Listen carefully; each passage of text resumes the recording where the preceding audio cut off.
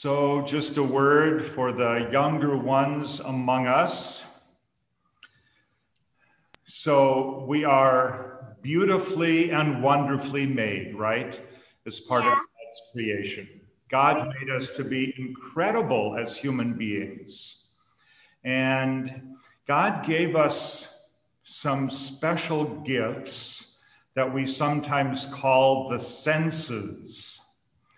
And I wonder if you know about the senses that we have. We learned it in kindergarten. Senses. Can you name them? Yep. Smell, see, smell, see, hear, touch, and taste. Yeah. That's it. So 5 senses. Sometimes, though, people tell us we might have a 6th sense. And I don't mean like extrasensory perception, but it's like a spatial sense, a sense of space. And they tell us it goes something like this: if you close your eyes, and I would invite you all to try that, you know, if you take your pointing finger and you close your eyes, you can take your finger and touch your nose because your body senses where your nose is. So it's called proprioception, that sense of space. Whoa. But it's not one of the official senses yet. We'll have to see. That's a big word. I know. It won't go into sentence So song. that's the nice thing about computers. You can look up big words on computers and figure it out, right? Yeah, but it won't go on the senses song. The only thing that me and Francis have are iPads. Right. So this is what I'm thinking about. I love the idea of the sense of touch. And when you think about it, my goodness, when you touch things with your hands, you can tell the difference between something that's hot and something that's cold. You can tell the difference between something that's wet and something that's dry. You can tell the difference between something that's hard and something that's soft, something that's smooth and something that's jagged. It's a wonderful sense. And I think sometimes we forget how important it is for humans to touch each other when that's allowed and appropriate. So like I'm thinking of a newborn baby, how important it is for the baby to be held and touched, and how important it is that if you like somebody, you hold their hands and you tell them so. Or if you need a hug from your mom, you can just go up and say, "Please hug me, Mom," and you get this wonderful hug. So human touch is so very important, and I can't wait for this pandemic to be over so we can shake hands again, so we can pat people on the back and say we like you and do all of those kinds of things. But for now, we just are thinking about the power of touch. And in the gospel lesson for today, Jesus did a marvelous thing just by touching the hand of someone who was sick. And in the moment that he touched her, she became well. And this incredible healing took place because of touch. Jesus oftentimes used touch to heal people.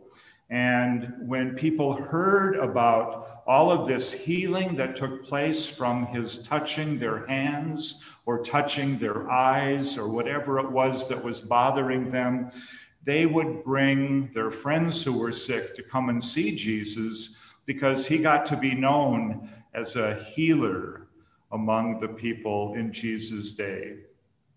And I think there are times and ways that Jesus can heal us too. And sometimes it's by touch. Sometimes in the church, you might see someone with blessed oils and we put crosses on people's heads and we bless them or anoint them if they're sick. And then sometimes I think that it also can be the words that we say that can touch someone's heart and soul, and it can bring some healing to them as well. Like if you say, "I'm sorry," after you've done something wrong, those words can be so powerful and they can heal relationships. And also, I think it's important that our words can help people understand that they will always be loved by God no matter what. So anyway, I'm getting off track. I wanted to talk about the importance of touch and remind you that in the gospel lesson today, Jesus used touch to heal people and how important that is in the life of Jesus and in our life, because we know that Jesus touches us in so many ways, sometimes with words, sometimes through doctors and nurses, sometimes through people who just care for us and give us a hug. So this is our prayer. Dear Jesus, help us to share your love and experience your healing through words and actions that you guide us to use. In Jesus' name we pray. Amen. And now for the older ones among us, it's going to be another thrilling matchup, right? All the players are well prepared, sparing no expense in terms of their time and effort. The stakes are high, the competition will be fierce, and the whole world is going to be watching. And no, I'm not talking about the Super Bowl itself. I'm talking about the Super Bowl commercials. I have to admit that even though I'll probably watch today, I really am more interested in the commercials than I am in the game. And I'll admit that I have several favorites from over the years that if I see again, I'm grateful for, but that I remember so well. Including one of my favorites in 2014, Duracell, the battery people, showed a commercial featuring Derek Coleman of the Seattle Seahawks. Do you remember that commercial? I mean, 2014 is a while ago. So this was the commercial. At a young age, Derek had lost his hearing. In just over a minute in this commercial, Derek told his story of being bullied, picked last for teams. He was harassed by coaches. He wasn't even drafted by the NFL. And then comes the signature line when he says, "Everybody told me to quit. They told me it was over. But I'd been deaf since I was 3, so I didn't listen." The last scene is of Coleman entering the Super Bowl arena and saying, "And now I'm here with a lot of fans cheering me on, and I can hear them all." And then, of course, on the bottom of the screen, the tagline from Duracell, "Trust your power." The commercial for me was wonderful because it created a sense of possibility, of potential, of empowerment and freedom. Derek's story of living into the person he felt he was meant to be against such great odds inspires us. And maybe we hope that that will become our story as well. As much as I love that commercial, I'd also like to think that we can get the same feeling and the same such inspiration in other places besides a Duracell commercial, such as at home with supportive parents or spouse, or at work with good colleagues, or on an athletic field with coaches and teammates, or at school from caring teachers and friends, or maybe even at church. Is that, though, the feeling that most people get from church?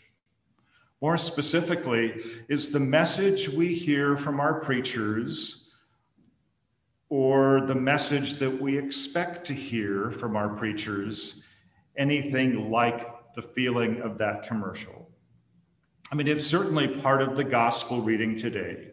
So if you remember last week, we watched as Jesus' first action in Mark's gospel was to cast out an unclean spirit.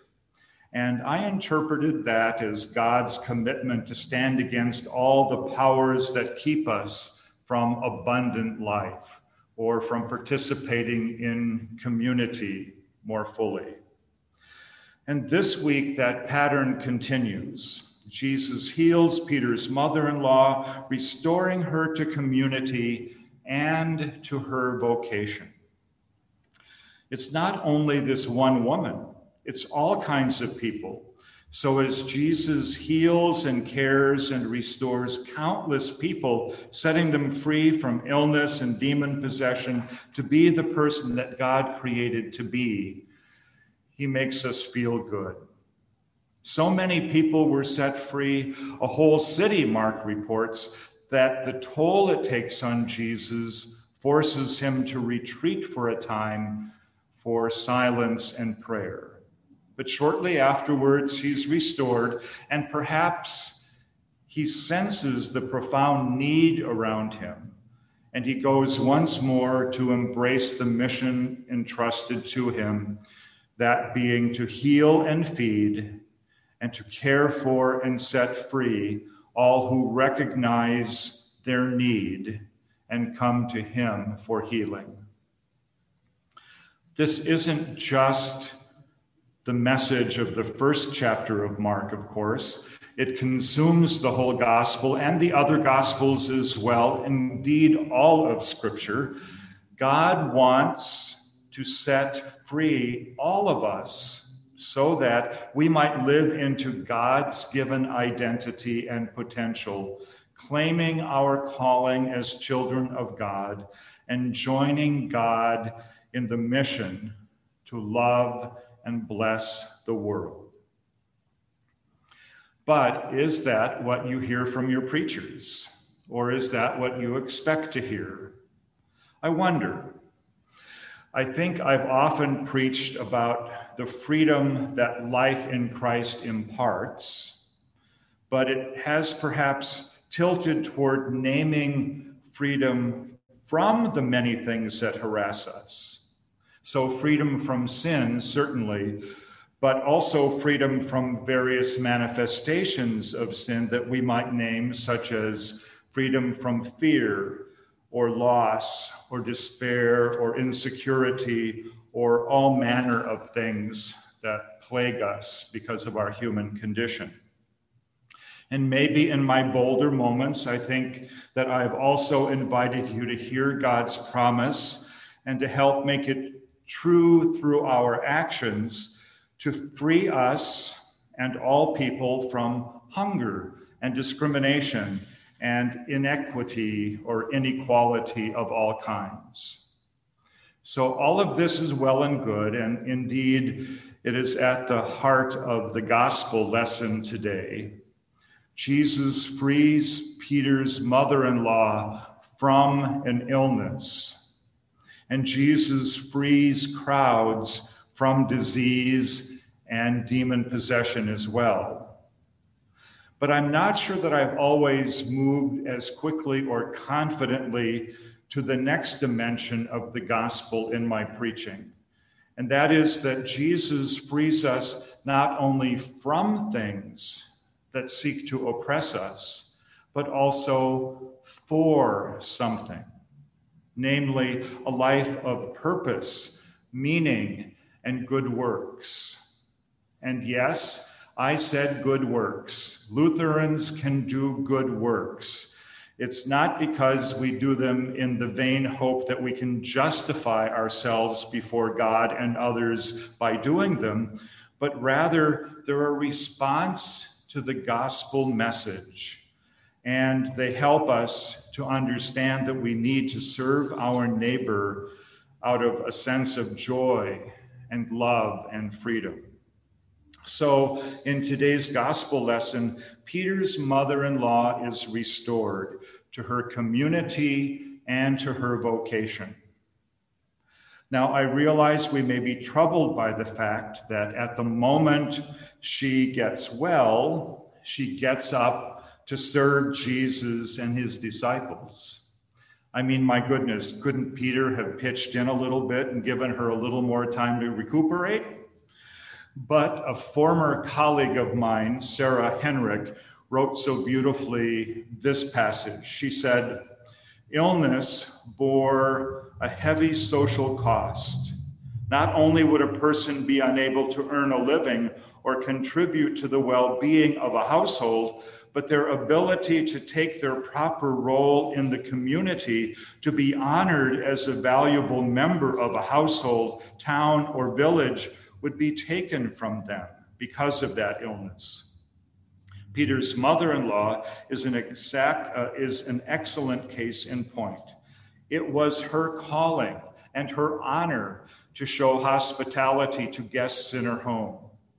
Cut off from that role by an illness cut her off from doing that which integrated her into her world. Who was she when she no longer was able to engage in her calling? Jesus restored her to her social world and brought her back to a life of value by freeing her from that fever. It is very important to see that healing is about restoration to community and restoration of a calling, a role, as well as restoration to life. For life without community and calling is bleak indeed. So that makes me wonder, what did the man from whom the unclean spirit was cast out last week do after his healing? Or what did all of those people that Jesus heals in this week's story do once they were freed from their various ailments of mind, body, and spirit that had captivated them? I imagine some were simply so grateful to be made well, so grateful, that is, that they had been freed from something debilitating or destructive, that they returned as quickly as possible to their old lives and their old routines and their old relationships. But some, I'm willing to bet, including Simon's mother-in-law, recognized that they weren't only freed from something like an illness, they were also freed for something, for lives of purpose and meaning and service and generosity and more. So here's my thought. I believe that there is a clear distinction between being freed from things that hold us back and being freed for many things. So here's my question for you today. For what have you been freed? To what is God's Spirit calling you? Who or what needs you this week? Do you truly know that each time you respond to the needs of the people and the world around you, that you are responding to God's call and living into the freedom that is yours in Jesus Christ? This quotation from Frederick Buechner seems appropriate. He says, "The place that God calls you to is the place where your deep gladness and the world's deep hunger meet." Perhaps now is the time for us to claim this freedom and the calling that comes with it. God wants to set all of us free so that we might live into our God-given identity and potential, claiming our calling as children of God and joining God in the mission to love and bless the world. What a lovely calling that is for all of us. Amen.